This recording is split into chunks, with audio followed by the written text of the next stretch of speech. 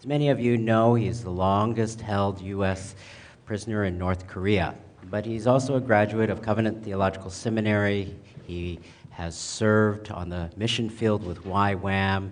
He was ordained in Southern Baptist Convention. He has also been used by God as an instrument of his grace to share with many who have come out of North Korea. It has been an eye-opening learning time for myself, and when I heard his testimony before, one of the things that struck me was just that he was a very humble, simple individual whom God has used. And God can use each and every one of us when we surrender our own lives to him. So, without much ado, we want to invite him up here, and let's give him a warm welcome from our church.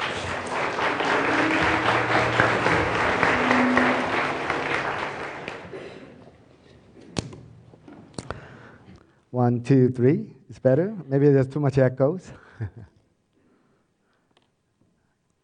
How is it now? It's better? All right. Well, good morning. 2014, November 8th, is when I returned home. Home meaning here in Seattle. So it's almost 4 years ago that I was.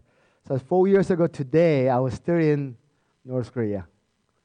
4 years of today, I was in North Korea anticipating to see any help is coming to get me home. There was some indication that I'll be going home soon at the time because they put me on an interview with CNN in September. As I knew that if they were put me in camera crews like that, and that means there's indication that I'll be going home soon.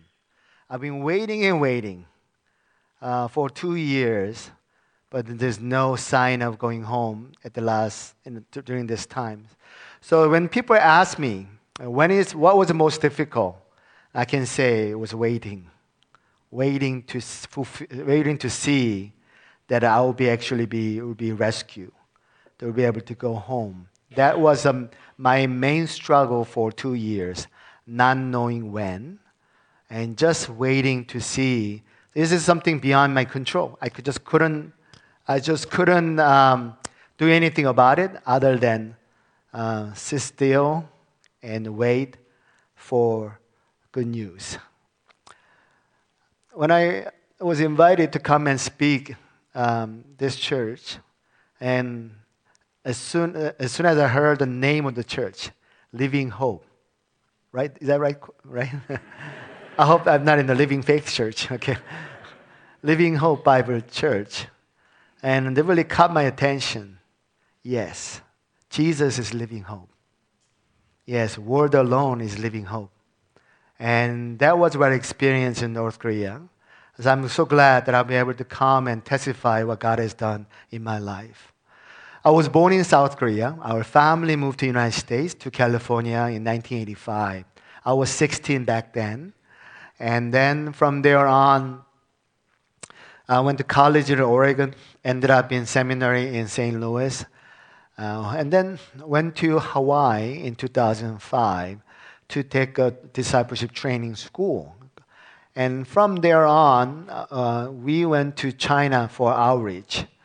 But there was one town, it's called Dandong, which is next to North Korea. We visited there to see North Korea up close. We can see North Korea from the other side. And so we were there praying and seeking God, and we were able to meet with 2 North Korean people for the first time. So we gathered with them, and then we just talked to them, and then one woman, which is about 30-some years old, and she became Christian about 3 weeks ago. And so we asked her, tell us about your prayer request. We want to pray for you. But this is what she said. No, don't pray for me. I got Jesus. And what else do I need? I was just so surprised that she would say that. I got Jesus. What else do I need? And the other man was about 50 years old. He became Christian about a month ago. So I asked him, so how do you feel now since you're a Christian? And he said this, I didn't have a hope, but now I have a hope. And Jesus is hope to live his life for.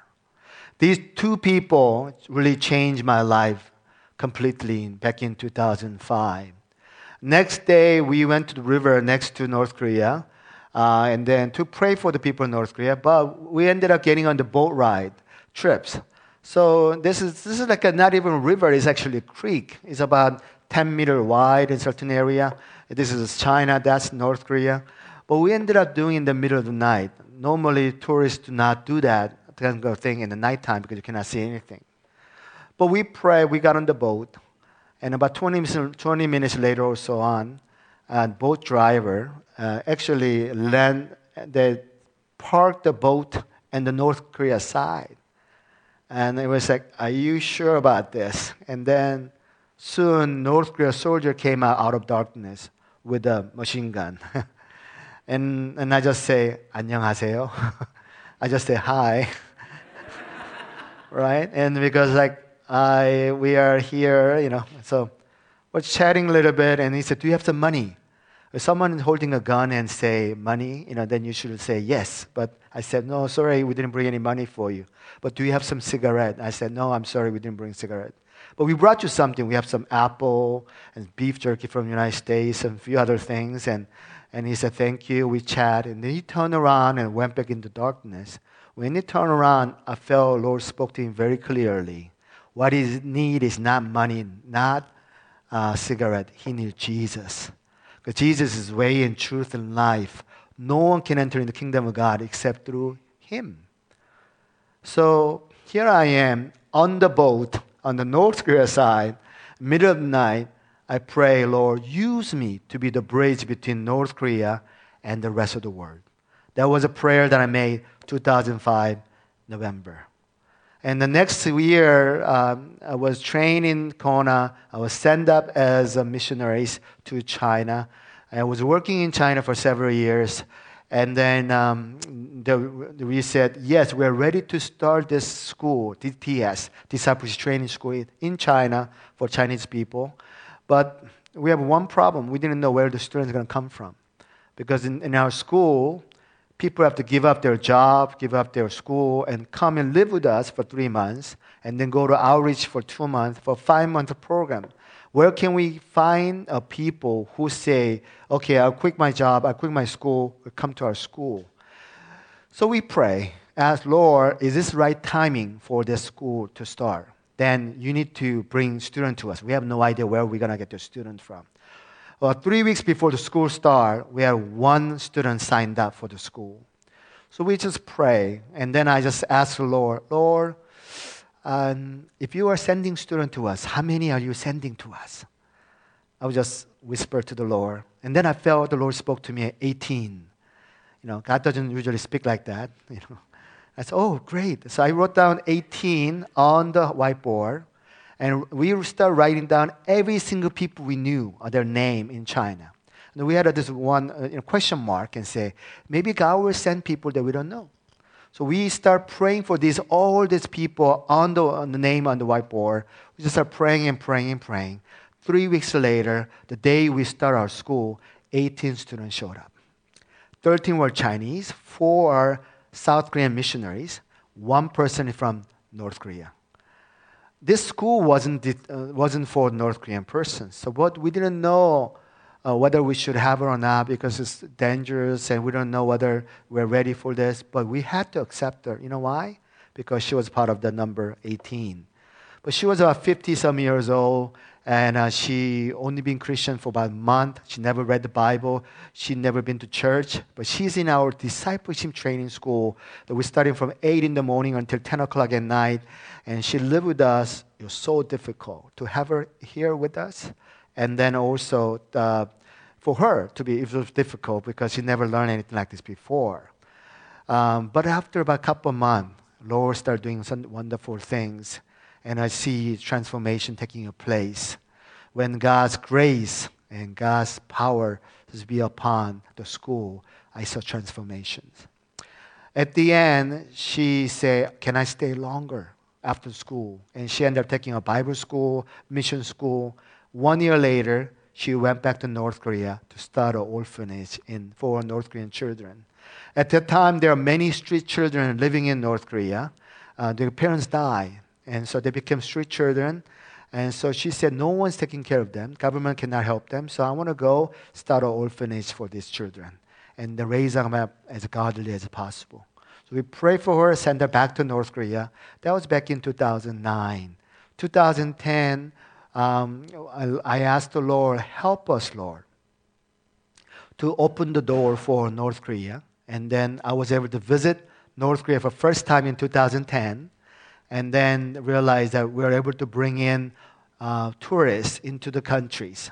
So I thought maybe we can bring Christian tourists to the countries. And then if we go as Christians to go to North Korea, I realized we can do 4 things. We can go and see the land and claim the land for Jesus. 2 is we can pray for the people in North Korea, inside North Korea. And then 3 is we can worship in behalf of North Korea, because people in North Korea, God wants to receive worship from inside, but they cannot worship God. So we as a Christian can go, keep worship and prayer among ourselves is okay. That's understandable. You know why? North Korean constitution guaranteed freedom of religion. So as long as we do it for ourselves, because they wanted to make sure to let the world know that freedom of faith is there. So they will not tolerate that for their people. They will tolerate for the foreigners coming in for a short period of time. So as long as we keep the worship and prayer for ourselves, we're safe to do so. And the last thing we want to do is we want to go and love the people as Christ loved us. So we cannot give the Bible or evangelize people, but we can just love them as Christ loved us, because we carry the light of Jesus. So if we light go into darkness, what happens is shine. So they will know that Jesus is hope to live their life for. And so that's what we did from 2011 to 2012. For 1 year period of time, I asked people around the world to go to North Korea. We wanted to recruit 300 intercessors around the world to go to North Korea. So we went, 300 people from 17 different countries, over 23 different trips. 10 people go in, come on out, 10 people go in. We did it in 1 year. I led 18 out of 23 trips. We saw miracles, we saw wonders, we saw many wars being tearing down, relations being restored. It was wonderful. But at the same time, it was spiritual warfare. So there's a fighting back from enemies. There's, people get sick, and we get into car accidents, and we miss the train. Many obstacles. It's almost like every single trip was challenging. And when you come back out from North Korea to China, even though China has some oppression, come out, we can actually breathe. Oh, wow, we have some oxygen in the air. That's how the pressure is so thick in the land in North Korea. So that's what we did we just go to see the land, claim the land for Jesus, pray, worship, and love the people. At the end, I was arrested by North Korean authority because I made a mistake by carrying in portable computer or hard drive into the countries. Because I bought a brand new computer, Apple. Missionaries do not really have the money for Apple computer, like me at the time. So after 6 years, someone gave me the Apple computer. I was so excited. I wanted to bring into the church because I need to transfer everything from my old computers. So I had a hard drive with me. So when I left in the morning from hotel in China, I left the computer there, not knowing that I'm not supposed to take this in. But hard drive, I forgot to take it in. I forgot to take it out from my bag. It was about this size. So I went into North Korea with my hard drive. When I discovered it was too late, and they saw my hard drive, they want to know what is in it. They checked to see, and then they found some documentary film about North Korea, produced by Western media. And they did not like the content. They were just found the content. The kids are begging on the street or picking up the noodle from the floor. And they were offended by it, and that's why I was arrested. But in the hard drive also contained all my mission support letter, report about mission activities in China and North Korea. So it was a matter of time they would find out my real identity, not as tour guide, but as missionaries. So they put me in the room. I was questioned day and night. On the third day, they made me stand still in the middle of the room all day long. So it's like this. And I said, do not move at all. So if I move a little bit, they have a hidden camera somewhere. They'll come in and yell at me. Do not move. So I have to stand for 3 or 4 hours straight. It's really difficult to stand still without moving. But some bizarre thing happened. Wait a minute. My back's not hurting. My leg's not hurting. I'm not tired. I'm not sleepy. I'm not even hungry. But so it was like bizarre. So I was thinking that I think I can do this for several weeks if I need to. But inside, I was worried, panicking, and because of my careless mistake. Now, it's not just me. It's all the mission support letters. They're talking about many other mission activities, many other missionaries working in China and North Korea may be in danger because of me. I was blaming myself. How can I make that kind of mistake? 300 people came into the country for 1 year. No one was harmed. No harm was, but me, person who was supposed to say, do not take anything like this, I made a mistake. And now I'm in, not because of me. How about the people that I brought in? Are they going to be okay? So I was worried. And then I was starting to ask God, Lord, where are you? Because you've been with me for 6 years. You provided and protected me, all those things. I felt like I was abandoned by God. Where are you, God? So I was blaming myself. I started blaming Him. You said to come bring people in here. I'm in this position. I don't know what to do. And then suddenly I felt warmth in my hand. My left hand was getting warm. It was in November. It was pretty cold in the room.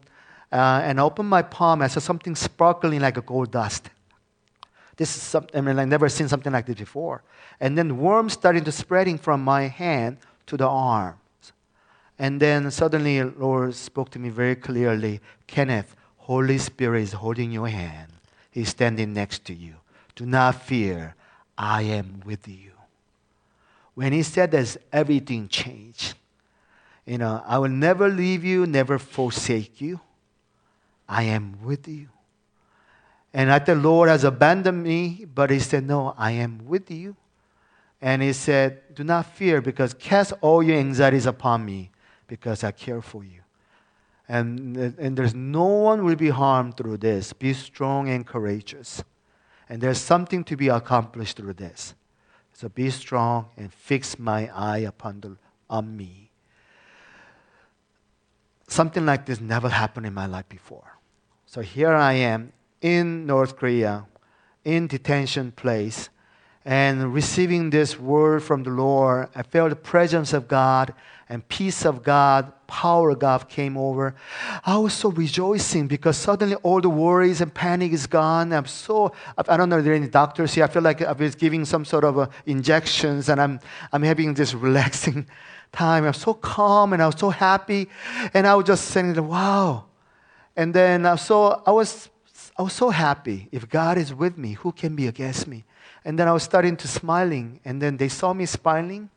And then they were talking to themselves, wait a minute, it's not working. This guy's smiling. They walk into the room and say, just go to bed.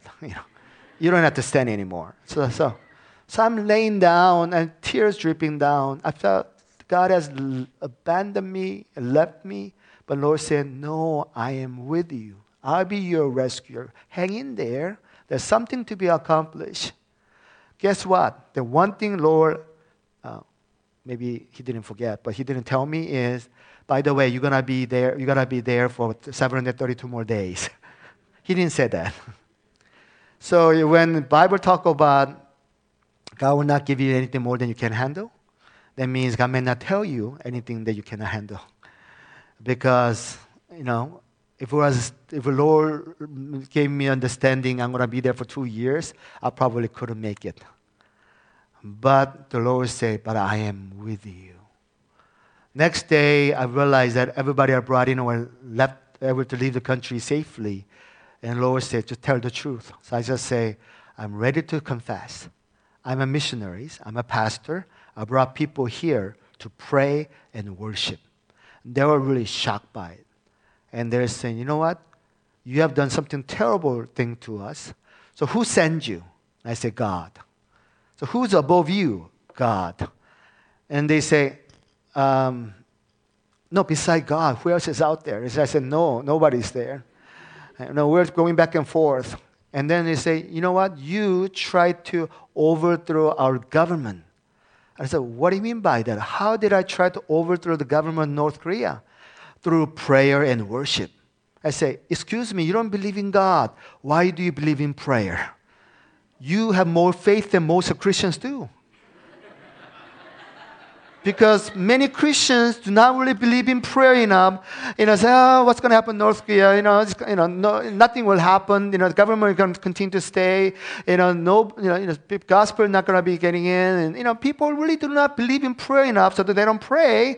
Well, apparently I brought 300 intercessors from 17 different countries to go there and pray and worship. And they say, you try to overthrow the government. So you are men of faith, by the way. That's what I said. And then they found this lady that I sent to who wanted to start an orphanage in North Korea. I was worried sick about her. But turned out she had to turn herself in. She was pardoned by the government. And then she became a witness against me on my trial. She was able to go home without being charged. But at the time, I didn't know what's happened to her. So I just said, this lady wanted to help the children living in the street. She wanted to start an orphanage. Why is there so much a crime against the state? Do you know what they said? They said, one person become Christian, come back and start an orphanage, 10 children will become Christian. 10 will become 100. 100 become 10,000 someday. When that happens, do you think they're going to be a threat to us or not? I said, maybe. See, what you did, you tried to inject us with the Christian virus, and people will be contaminated, and they'll be all spread, and then there's no, people lose their heart for the government and leaders. And they will be all infected. It's almost like a scene from The Walking Dead. I don't know, they're all gonna be against us, and then so what's gonna happen is they're gonna be turning against us. And then this country will become a God's country. When he said that, I felt like the Lord spoke to me himself. Yes, one person can transform the nation. Yes, prayer can transform the nation of North Korea. So you may be the most dangerous American criminal we have apprehended since Korean War. But not only you try to do mission work by yourself, you set up a big training center next to North Korea. You train hundreds of people. You mobilize missionaries, send people out as to pray, and many of those things. Therefore, must punish you to make an example out of you. You get a death penalty or life in prison. You will never return home. You will die here. And so you better tell us who's above you. So later on, they found out I worked with the Youth Mission. The founder of the Youth Mission, his name is Loren Cunningham. And then he actually prayed for me before I was sent out to China. So we know above you is Loren Cunningham. Above Loren Cunningham is President Obama. So Obama told Loren to tell you to terrorize our country, so you must be CIA agent. So I became CIA. Yeah. So they did a thorough investigation for 4 months. Finally, they came with the conclusion, okay, we know you're not CIA. We are just missionaries. But even we are not afraid of nuclear arsenal of U.S. because U.S. never attacked us first.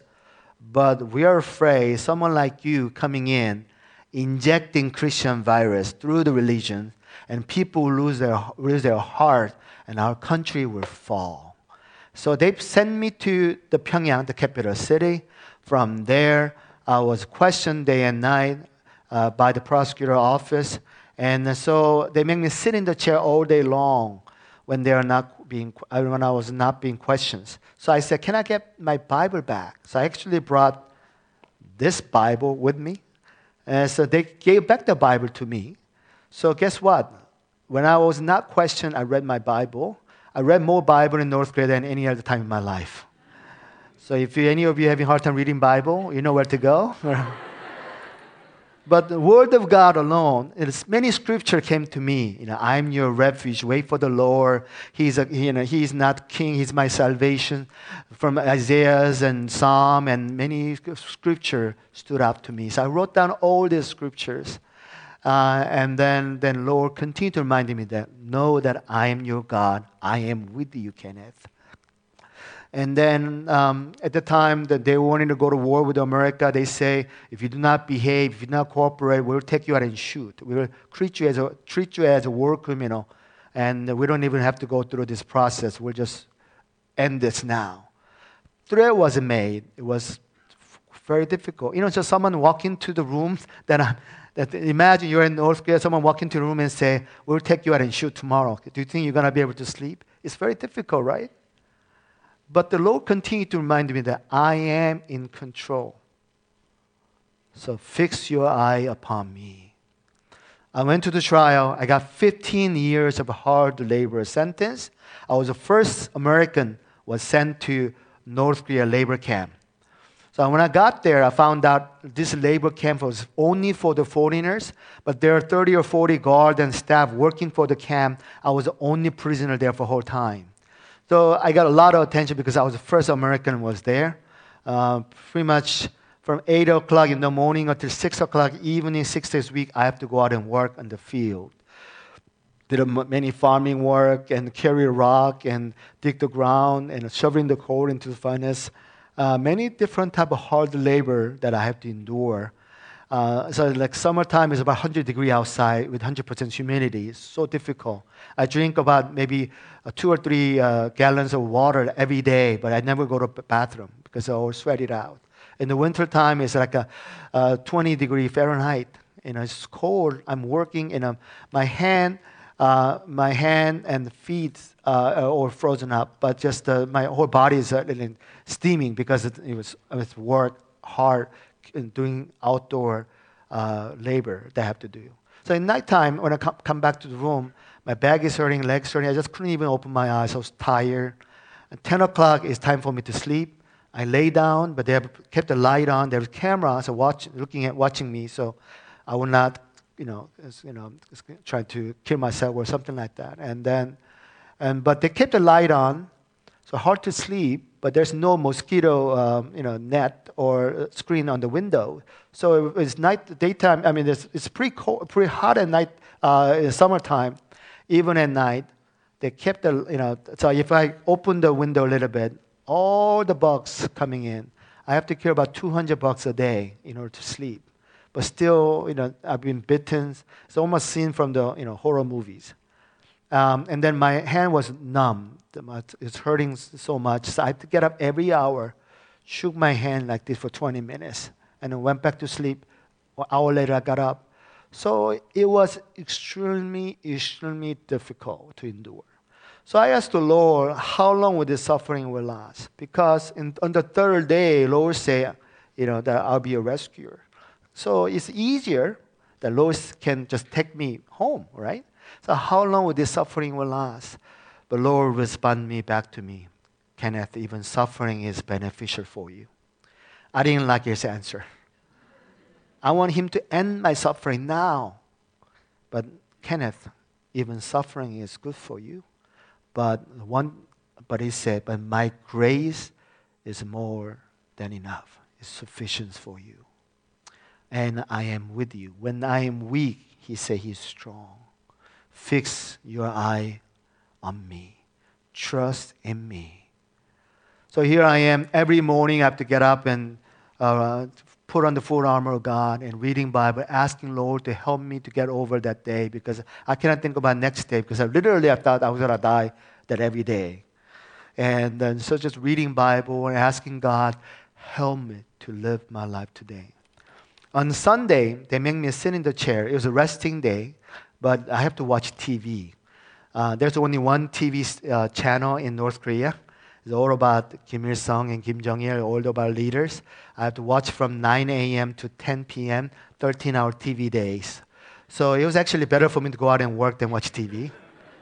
When you watch TV, and so I have to pretend I'm watching it still. So I was just daydreaming a lot, kind of. I was thinking about different things. One thing that, I was, they actually asked me, what do you miss the most? And then I said, it's all start with the 4 things. 4 things with the F. One is freedom. Of course, I miss freedom. Freedom to talk, freedom to go, and my freedoms have been limited. Second thing is obviously I miss my family. Third thing is friends. All the friends from my high school, junior high school days, I was started missing them. And then I had my bucket list, and I said, I'm going to see these people, when I get out. And then the last thing was food. So on Sunday, I was often thought about food. So one Sunday, I was thinking about what I was craving the most. And I was thinking Hawaiian chocolate with macadamia nut. Second thing was Kit Kat. Third thing was beef jerky from Costco. The fourth thing was protein bar. And then the fifth thing was mixed nut. But where can I get Hawaiian chocolate in North Korea, right? Especially in prison. So I just smiled. I didn't pray or anything like that. 3 months later, I was sent to the hospital because of malnutrition. I lost about 50 pounds in 3 months. So I just, working outside, I just passed out. So they happened a few times. They put me in the prison, put me in the hospital for couple of months. I'm in the hospital, been recovering, and my mom, who lives in Linwood, came to visit me. It's the first time North Korean government ever done something like this too. Imagine you are a mom and your son is in North Korea, prison and hospital for malnutrition you're visiting. It was just a very emotional visit. And so second day she came to visit me and then we were talking. She said, by the way, I brought you something. She opened her bag. First thing she took out was Hawaiian chocolate with macadamia nut. Second thing was Kit Kat. Third thing was beef jerky from Costco. Fourth thing was protein bar. Fifth thing was mixed nut. I didn't pray. And I didn't tell anybody. I didn't call my mom or wrote to her and said, Mom, I want some beef jerky from, I didn't do any of that. Actually, I forgot the fact that I thought about this. It was 5 months ago. Apparently, God remembered. Our God is good God and living God. He is the same God in North Korea, the same God in here in Isoka. He is same yesterday, and today, and forever. So it wasn't about the chocolate. It wasn't about I'm getting a chocolate. But it's almost like God saw me. I'm just thinking and daydreaming, and I was just smiling. Almost God took a picture of me, a snapshot of me, put it in somewhere. 5 months later, here. See, Lord said, cast all your anxieties upon me because I care for you. I am with you, Kenneth. It's almost like Lord said, see, Kenneth, I created you. So I know the craving of your heart. I even know the craving of your stomach. And if God loves you and cares about you this much, so intimately, God is not somebody from Bible somewhere, some big and impersonal God. He's a very personal God who show up and say, I love you, Kenneth. And I was thinking that if God is this good to me, maybe He's worth living my life for. Even worth even going to prison in North Korea for. Maybe He's more than enough, even if I cannot go home. I was there for 1 year. No American prisoner stayed that long. No American prisoner was sent to the prison and hospital malnutrition. And U.S. envoy was supposed to come, and it was canceled at the last minute. And the President Obama did send another U.S. envoy from White House, someone very important person, and he came to see me for 5 minutes. And he said, I am so sorry. I cannot take you home. I was devastated. And I thought, I was waiting and waiting. When? But I could not go home. And my mother's letters arrived 1 week later. And this is what she said. You need a faith like a Daniel's 3 friend. Our God is able to save us. Even He does not. You needed that kind of faith. So I knew I wasn't going home anytime soon. So I have to, I wanted to ask God with this question. Lord, do you want me to stay here in North Korea? Is it your will for you? Is it your will for me to be here? I wanted to ask this question for a long time, but I could not ask the question. You know why? Because I don't want Him to answer the questions. Because I want to go home. Think about family waiting. Think about people praying for me. I had to go home. But 3 weeks after the letter came, I prayed and I asked God and I pondered, and finally I knelt down on my hospital bed. Lord, you know my heart. I want to go home, but not my will, but your will be done. Use me, O Lord. I give up my right to go home. It was probably one of the most difficult prayers I ever prayed in my life. Then Lord whispered back to me, Kenneth, do you love me? But he said, do you love me more? I knew what it meant is, do you love me more than your wife, your children, your ministry, everything you've been living for? But I know deep down that I have not loved him more. But I said yes. And Lord said, then feed my sheep, take care of my lamb. See, there are 30 to 40 people around me every day. Every day I pray like this, save me, O Lord, right? I only saw them as oppressor, limiting, they're yelling and screaming. And imagine, this is North Korea prison, I'm an enemy, and then there is all this is happening. And then after I prayed the prayer, use me, O Lord, Lord said, these are my lost sheep that I have sent you for. You are not here as a prisoner, but you are here as my son, representing my kingdom. You are a missionary. You are a shepherd I have placed here. So feed my sheep, take care of my lamb. And the Lord started filling me with compassion, only come from God. And then, Lord, use me, oh Lord, I don't know how. After this prayer, see, before it was about me being saved. Save me, oh Lord. But now use me, oh Lord, Lord, opening the door. And they normally call me my prisoner number, which is 103.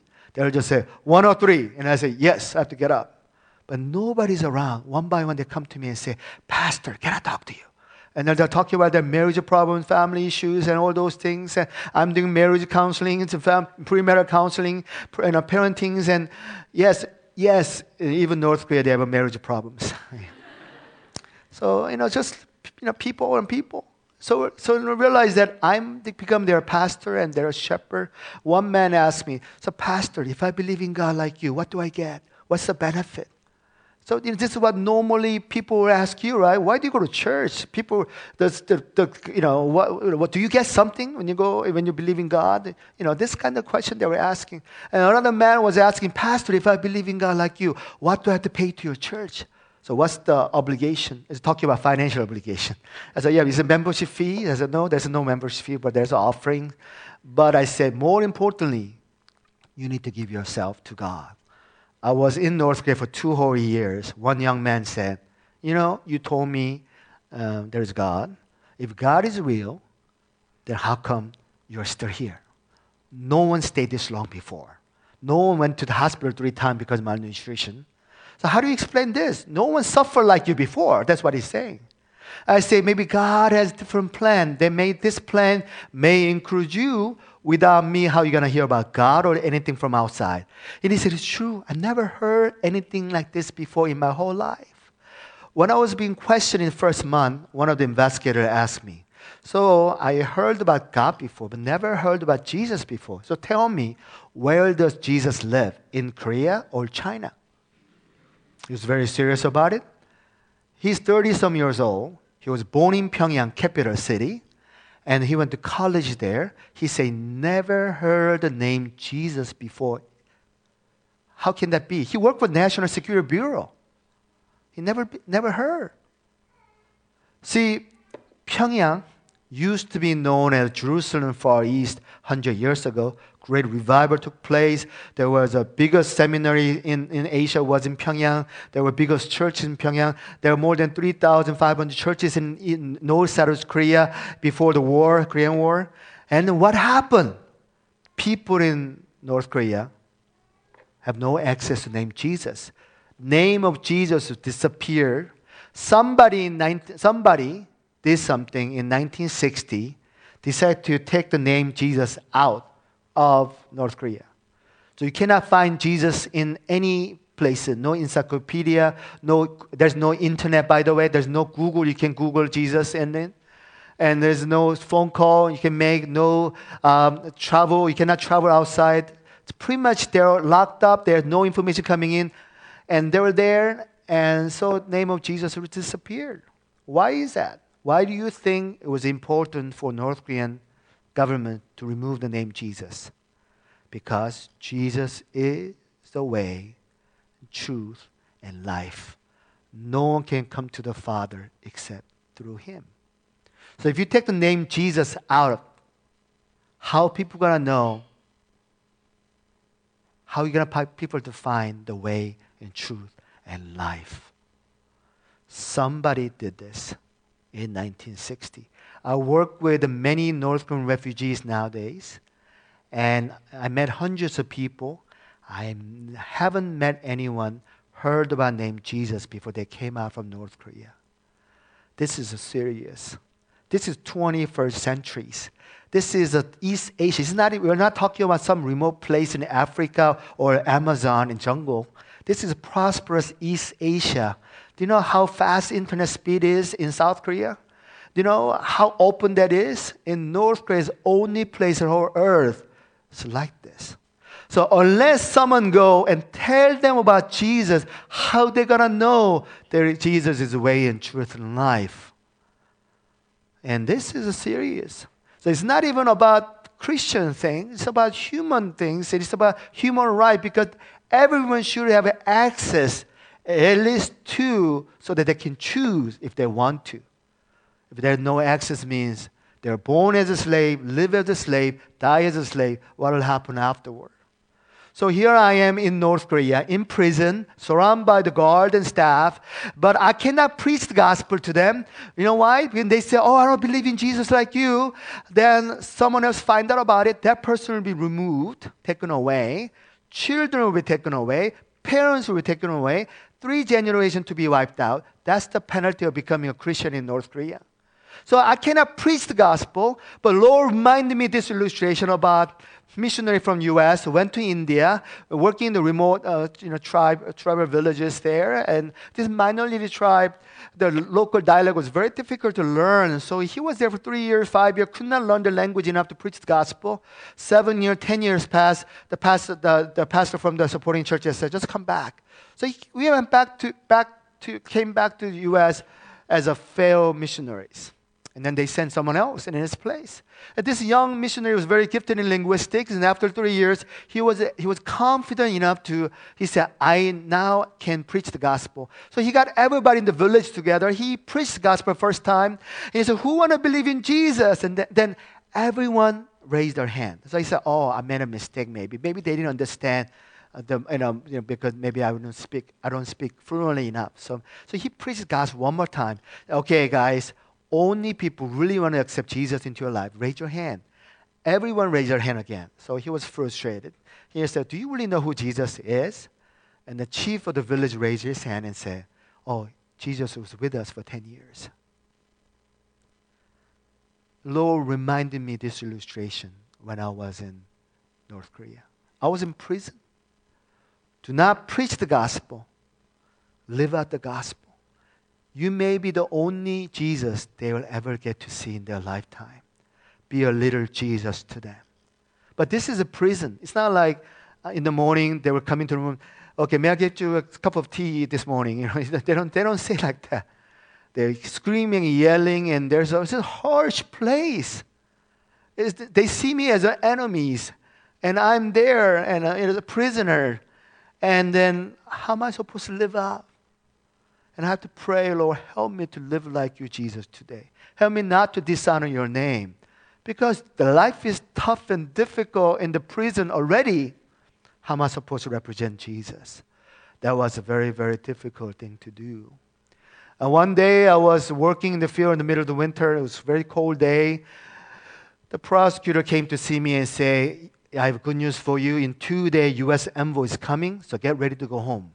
I said, finally, I'm being released. I'm free, And then I was saying goodbye to everybody, and I say, thank you so much. And then I even sang a song, farewell song. Farewell, I see you again next time. And in the middle of the song, and they say, don't sing such a sad song. You're making us sad. You should stay longer. We like having you here, so you should talk to us some more. Why do you want to go home so early? You only been here 2 years. You have 13 more years left, I said, sooner I go home, sooner I can come back. Hopefully not as a prisoner next time. And then we were talking and, pretty much saying goodbye. But 2 days later, U.S. envoy visit was canceled. I was devastated. I waited for a whole week. The prosecutor came back to me and said, oh, by the way, that was canceled. So I realized giving up right to go home is not something you do it one time. You have to do it every day. I also realized choosing to love God more, Jesus more, is not something you do it one time. You have to do it every day. When I come back at nighttime, after dinner, they make me watch TV. This is when power failure often happen. Every single night, there's no electricity. But I still have to sit in the chair. I cannot fall asleep. So all I was able to do is to let them know that I am not sleeping. So you know what? That's my excuse for me to singing to the Lord. I'm singing, I love you, Lord, and there's none like you. I sang many hymn songs. One of the hymn songs, the lyrics like this: whether I live in the shack or palace, if Jesus is with me, this is where heaven is. I often sang this song and change the lyric and say, whether I live in the hospital or prison, if Jesus is with me, this is where heaven is. I'm singing the song, everyone can hear the singing of American Prisoner. And then they say, this is very strange and weird. Then come to me, you're very strange. I said, why? They say, hey, we are the guard. You are the prisoner. How come you look happier than us? Where does your joy come from? Where does your hope come from? It doesn't make any sense. You're supposed to suffer here. You're suffering. I literally malnutrition. I'm hungry all the time. All those things. I see you. How can you sing a song where Jesus is? This is heaven is. And where does your hope come from? I say, come from God. When I left, the warden of the prison shook my hand and he just said one word, see you again. But so tears in his eyes. So I knew God has done something in North Korea during the time there. They want to know, who is this Jesus guy? What do you have that I don't have? It doesn't make any sense. The U.S. government failed to secure release. No one seems like coming. You are suffering. How can you be cheerful and joyful and then here? And I said, well, I'm a missionary. God brought me here, and I'm surrounded with the people I'm ministering to. And then they wanted to know why. 2014, November 3rd was 2-year anniversary. That day is coming very soon, right? Next week. So, 2001, it was Saturday.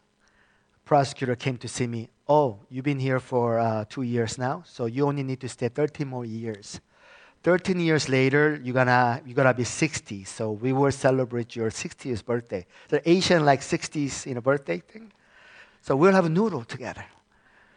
No one's coming for you. You've been abandoned by your governments, and you are forgotten. And he left. So that's mean thing to say, right? But he come back to every Saturday for 1 year, said exactly same thing for over again for more than 50 times.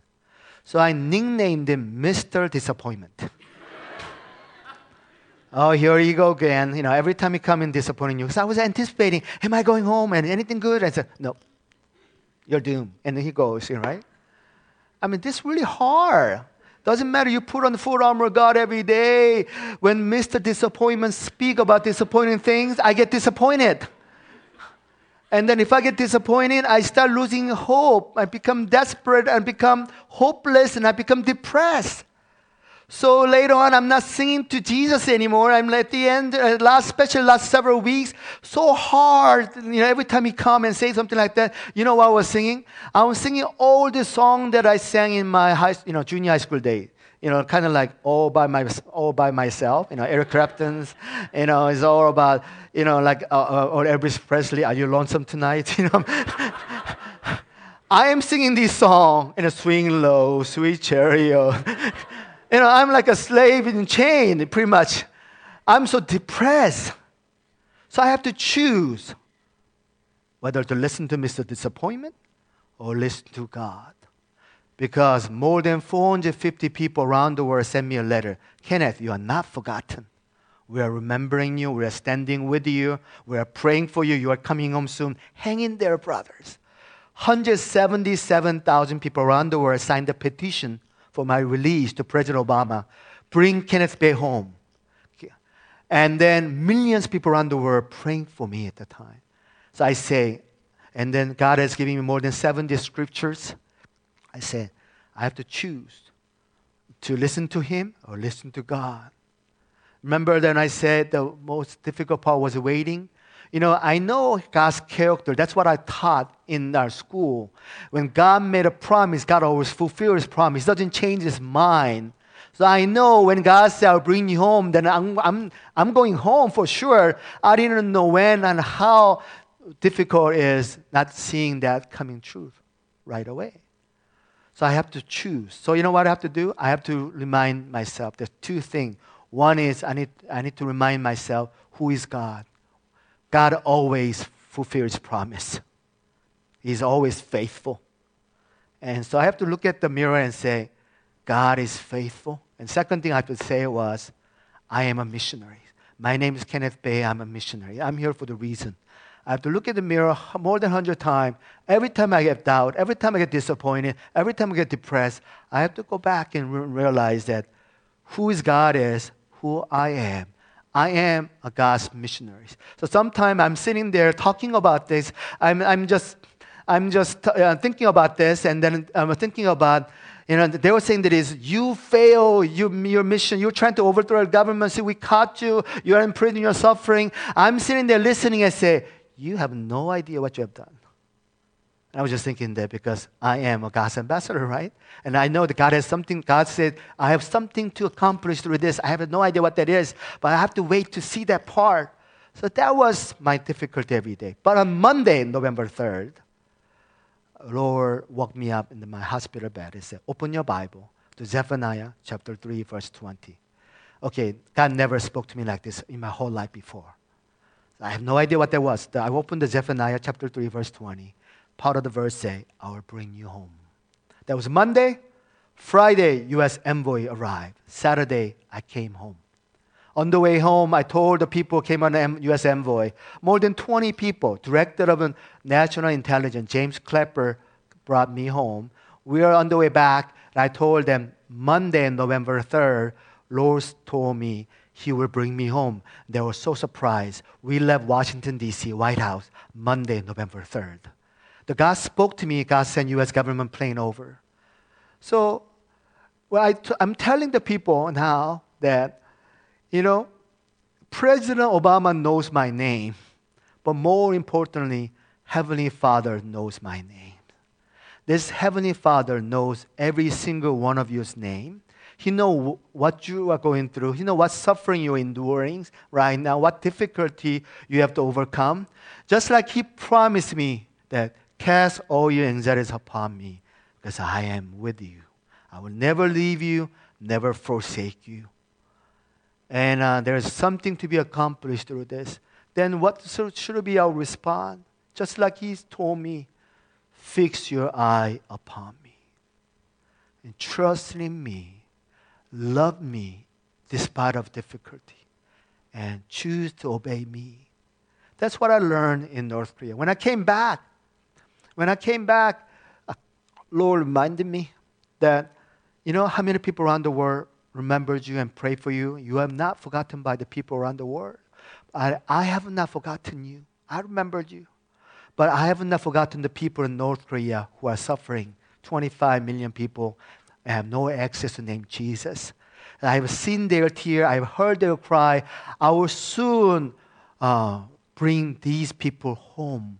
I will restore them, rebuild them. So go home and tell the world what I've done for you. As people pray for me, as people remember me, and let them pray and remember the people in North Korea. God will bring them home. Today's, I think we haven't had a chance to read the scripture here, but the text comes from Nehemiah chapter 1, verse 1 through 5.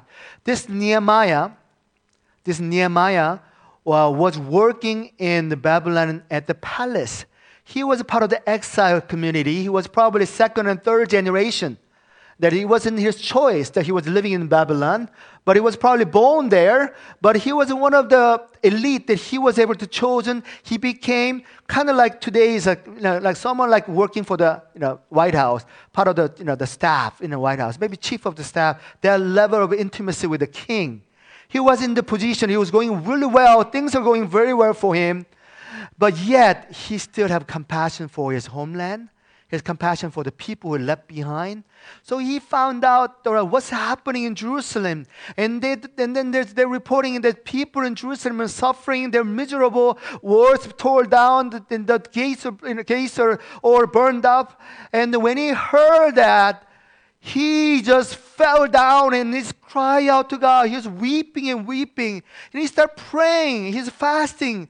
Lord, have mercy on the people in Jerusalem. He remembered the people who are suffering, even though things are going really, really well for him. He said, as we pray, Lord, you will listen to our prayer. He's talking about how his commitment with God and he already a relationship with God. When he prayed, guess what happened? His prayer was answered. Moved God's heart. And God moved the heart of king of Babylon. And the king of the Babylon and say, okay, what's wrong with you, Nehemiah? Nehemiah told, this, and then he said, okay, now I'll let you go, rebuild the cities, rebuild the wall, and you come right back, okay? Because he was just saying that I need you here pretty much. And so he was sent with the authority, and the king paid for the construction. He went there as governor to restore the wall. That's not the end of the story of Nehemiah. That's what happened.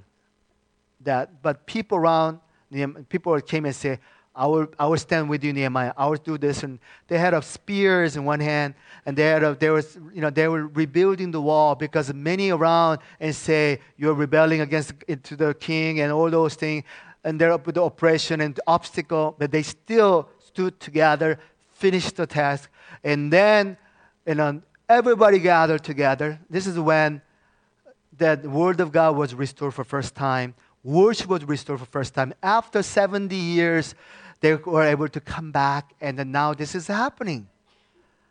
And then it's not just war was restored, people was restored, Jerusalem was restored, Israel was restored. And then when they hear in the God's word for the first time, they were so convicted by it, and they start crying and weeping. They're repenting to the Lord. And then Nehemiah said, no, it's not time to repent. We need to rejoice because our relationship was restored with God. And they were celebrating together. And then if there was a time they come together, they're all coming and repenting to the Lord. It's not even their sin, their forefathers' sin. And they were doing purifications. And then they're making the covenant with God. And then what happened? At the end, Reformation come. And then so after 400 years later, Jesus come to Jerusalem. They were preparing the way for Jesus' return to come. So I'm seeing this, the scene from Nehemiah, how God used one man who had a compassion for their people, who was just saying that Jerusalem is God's city, who cannot live it as ruin anymore. And I see this as a comparison to the people in North Korea. 1948, two countries was divided. It's been 70 years now. South Korea has the most number of the Christian, about 30% of the population is Christian. More than 50,000 churches. We send out the most number of the missionaries, around the world per person, and all those things happening. But what happened in North Korea? It's all gone. It's all ruined, and there's only worshiping of the leaders there. But who will remember them? Who will stand with them? Who will care for them now? I say to God, Lord, you brought me back for a reason. God said, you were there in Korea for 2 years. So I am now asking people around the world, would you remember the people in North Korea as you remember me? Would you pray for the people in North Korea as you pray for me? Because your prayer moved God's heart, and God moved the heart of President Obama and Kim Jong-un. I was pardoned. I was sent back home. after being there for 2 years. But do you know that in order that to happen, White House, before White House responds to any people's demand, they needed at least 100,000 petitions to be signed. Was a pre-requirement. I didn't know that. And later on, President Obama went to the National Prayer Breakfast in February 2014, in front of everybody and say, Kenneth Bae deserves to come home. We will do everything possible to bring Kenneth home. This is all happened, and 9 months later, I was released and came home. How did it happen? People around the world pray, signed the petition, wrote many letters to the government leaders, went to visit. My sister was in White House and State Department meeting with the Secretary Kerry, and all those people. I came back from Washington, D.C. I was visiting State Department. I'm on the way back from the lunch going in. People on the street, one guy and say, "Hi, hello, Mr. Bae," and then I didn't know that person was, but I knew, maybe the people in State Department knew, because it was only a few years ago that I came back. Many people worked hard to get me home. I want to show you the video that what happened after I came home. But before I do that, so if you can let me just say this. When I landed in the airport here in Seattle, in the Air Force Base here, and it was covered by CNN and then everybody outlets. So people, entire world saw me coming landing in the Seattle airport. So many people in Seattle area obviously watched that when I was coming home. It was around 9 o'clock or so, prime time. So after I landed, I came home. Next day, I went out to Starbucks, by the way, with my friends. And then many people recognized me and said, "Hi, welcome home, Kenneth." And then I went outside, people honking the horn and said, "Hey, hi, Kenneth." And everybody recognized me. So I was embarrassed a little bit. So on the third day, I decided to go to Alderwood Mall, with my sunglasses on and with hat on, and thinking that, hopefully no one recognized me now. And then there was a lady, the African American lady. She was pretty big lady, and she saw me walking in. She started screaming and yelling my name, "Kenneth!" And I was like so scared. And then she started running toward me. I said, "Who is this person?" And she gave me a big hug. And then she said, "I pray for you, Kenneth, for 2 years, every single day, tears dripping down." I was so overwhelmed. Why? I'm just one missionary was in North Korea. But someone like her, millions of people remember me. So now I'm traveling all over the world and telling people about this. Guess what? Every city, every church, every small town I go to, even in Central America, Brazil, and Cambodia, someone come up to me and say, "I'm the one of them to pray for you." Many of you here pray for me. And this is why I came home. I met someone from White House. She's a very important person in the White House. She worked for NSC. She came back. She came to one of my sessions and then said, "For you to standing in front of me, this is a miracle. We didn't think that we can get you home at that time." She was one of the ones that came to get me home. So they were on the way to the airport. They thought that they failed the mission. 20 people were going home empty-handed. On the way to the airport, they stopped the car and say, "You can take your guy with you." So I was picked up at 3:30, and I was on the plane at 4 o'clock. Nobody knew until 3:30. So this is one of those things that happened for my rescue. That I knew that I came home for the reason.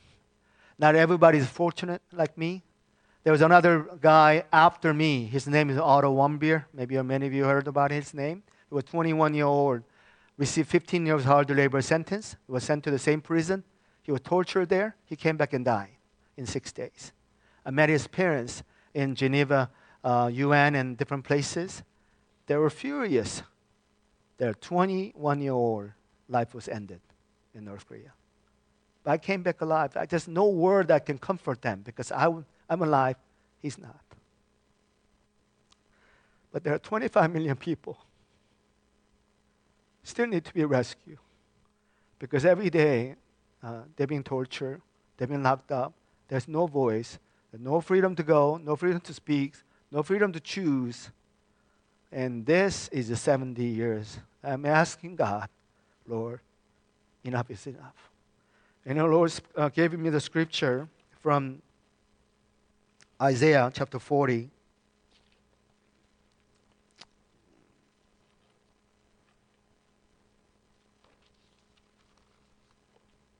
Verse 1 and 2. I'm going to read this verse. Comfort my people, say your God. Speak tenderly to Jerusalem and proclaim to her that her hard service has been completed, that her sin has been paid for, that she has received from the Lord's hand double for all her sins. I do believe that this scripture was given to the people in North Korea, especially people living in Pyongyang, once known to be Jerusalem, the Far East. We're expecting great repentance, revival will follow. We want to see this will come very soon. Lord, give me the word. The year of 2018 will be a year of breakthrough for Korean unifications. We're anticipating, we've been praying and asking people to pray. This year, we saw historical summit between President Trump and Kim Jong-un. President Moon Jae-in met with Kim Jong-un 3 times. We're talking about peace process. But I do believe that bigger thing will be coming for Korea. Would you pray for them? Would you stand with them and say, these 25 million need your prayer and your support? Let's watch the video. And this is what happened after I got home. Now I'm in South Korea, work with many refugees. We are rescuing refugees. We are working with them. Let's just watch this.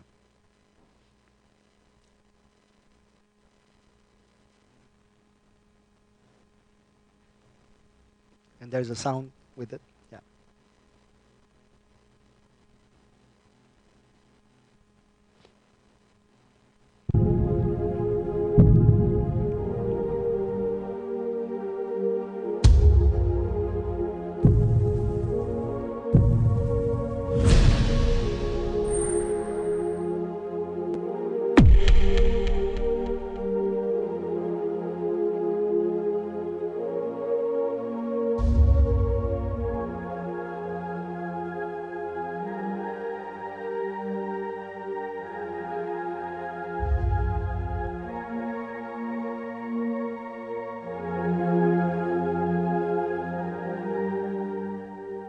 니에미야가 다시 전 무너져버린 예루살렘을 바라보면서 금식하며 울며 기도했을 때 하나님께 그 기도를 들으시고 그를 다시 예루살렘을 보내셔서 무너져버린 성벽을 다시 재건하게 하시고 이제 북한을 위해서 함께 서 있겠습니다. 함께 기억하겠습니다. 그들 위해 중보하겠습니다. 그런 운동을 하려고 합니다.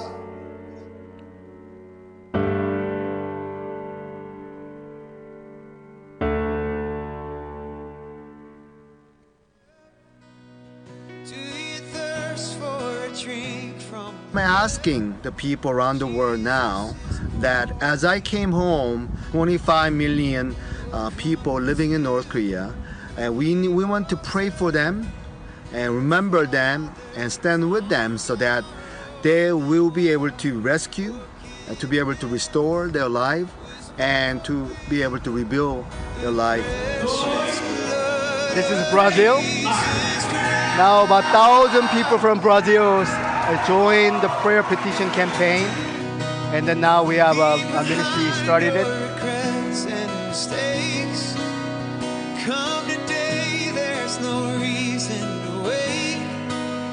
We send rice and Bible to North Korea through the waterway, and only twice a month the current is right for us to be able to send rice and Bible, USB with Jesus film in it.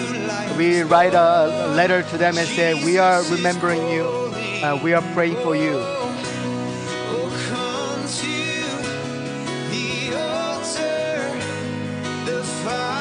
So within 6 hours, the people in North Korea can get this bottle with the rice and the Bible in it.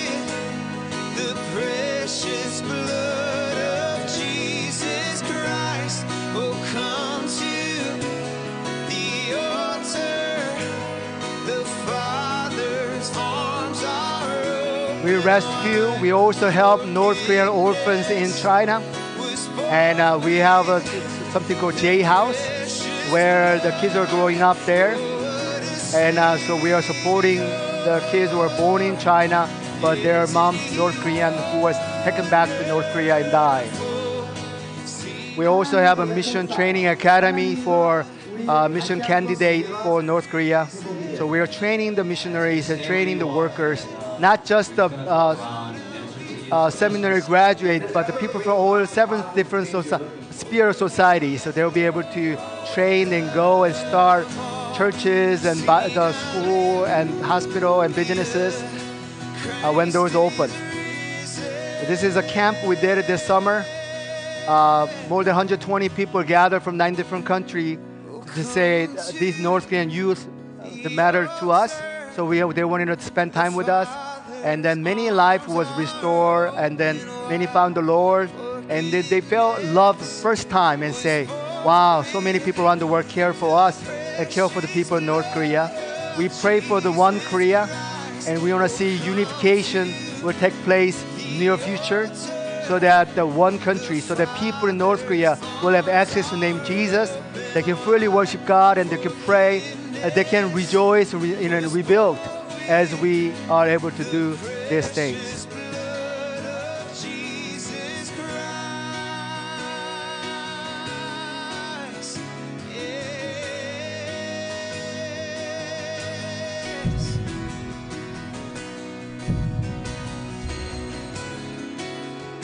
About 32,000 North Koreans are now living in South Korea. They're being rescued, and then now they're settled in. Last 10 years, about 20,000 refugees came into South Korea. Now we have a community center for refugees in South Korea. We are helping them restore their life, restart, settle their life, but the most importantly, meet their physical, spiritual needs. If you can go to the website, this is the current website. It's called prayerfornk.org. You guys can sign up your name and say, I, so-and-so, will remember, stand with, pray for people, 25 million people in North Korea. It hasn't been updated for everybody. Right now, it's about 3,000 people from 62 different countries. 579 cities that people are praying. You can click the word, and you can see how many people from different countries are praying.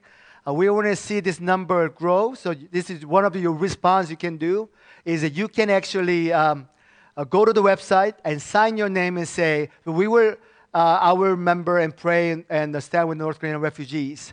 If you do that, you will get a certificate through email and say, now you become 3,000, number 3,002 or 3 Nehemiah prayer warriors. And then you become the part of the prayer warrior network, and you will update you with how to pray, what's happening in North Korea, so that you will get a lot of information so you can keep them in prayer. So this is something only God has placed in this place, this in my heart, and now this is what's happening. I just want to close with this. People in North Korea, and if we ignore them, because I know there's a peace process and so on, but there's no peace just because they get rid of nuclear weapons. They will be still living in those conditions.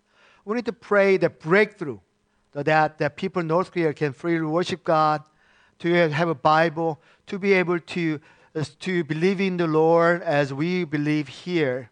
In order to do that, what will happen is millions of people around the world will stand together, almost like lining up with the invisible wall, and they say, these people matter, Lord. Break down the barrier, Lord, make them come home soon.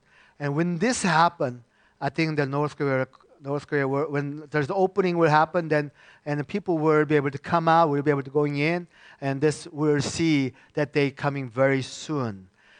So you can do 3 things. One is you can be a prayer supporters for us, and you can stand. It's not about our ministry. It's about people in North Korea. You can do it as your church and church group can pray for them. You can do so. Also, you can be, some people say, I want to try to contribute to this. I mentioned in the Sunday school that the bottle that we send it in, it only costs $10 for a bottle. We take $2,500 to rescue one North Korean person from North Korea to China, China to South Korea. And we are able to rescue 50 North Korean refugees this year so far. We are trying to do it one every week. So we still have a few weeks left from next 2 months. We want to see extra about 10 more people coming to be rescued. so you can be part of that. Or some people say, I want to be the monthly supporter to support this. But whatever it might be, remember to the people in North Korea. A third thing, you can volunteer with us. There are certain things you can contribute. We have our U.S. representatives here with us. Her name is Erica. Some of you met. And then, so she'll be out there explaining, and you can connect with her about our ministries. So can we just bow down and just pray together? Can you just pray as your church, as you're carrying the name, Living Hope Bible Church. And let's see the true hope for North Korea is Jesus and the Word of God alone. So can we just say, Lord, have the access to be opened up so that their name of Jesus to be known in North Korea and set people free, truth alone, and then they can rejoice with us. Some days when we meet brother or sister from North Korea, you can tell them yourself, I prayed for you. I stood with you. I remembered you. And I think God would be, Jesus would be very delighted if we're able to do that. Just like this lady who said to me that I prayed for you for 2 years. Let's pray together. Heavenly Father, this morning, I'm very grateful that you use people around the world, especially people in Seattle, people in this area, in this church, to remember me when I was in prison and concern about me, my well-being. And many letters that came from Seattle area to me, there was a reminder that you were a reminder to me and said, the people care and you cares. So Lord, as you done the miracle in my life, would you do the miracle in the people's life in North Korea? Tens of thousands still need to be rescued. 25 million people living in North Korea. Would you become a living hope for them, Lord? Word of God, the Bible to be available in North Korean people's life so they can find the truth, Lord. Use us, Lord, from this church so that we can stand with the people in North Korea and refugees. Remember them and pray for them so that they can be rescued and they can be restored. They can be rebuilt, Lord. Use us, Lord, as you use hundreds of people around the world to do so for me and now for North Korea. 25 million people have no access named Jesus, Lord. Let the wall break now, Lord. Free the people now, Lord. Restore the people now, Lord. So we can be the Nehemiah and the people who stood next to Nehemiah, Lord, as we stand, as we say, we will rebuild because God is with us. We want to see your glory to be lifted up and your glory to be known around the world because you are with us, with the people in North Korea. May your name to be lifted up. May you be glorified. And use us, Lord. In Jesus' name we pray. Amen.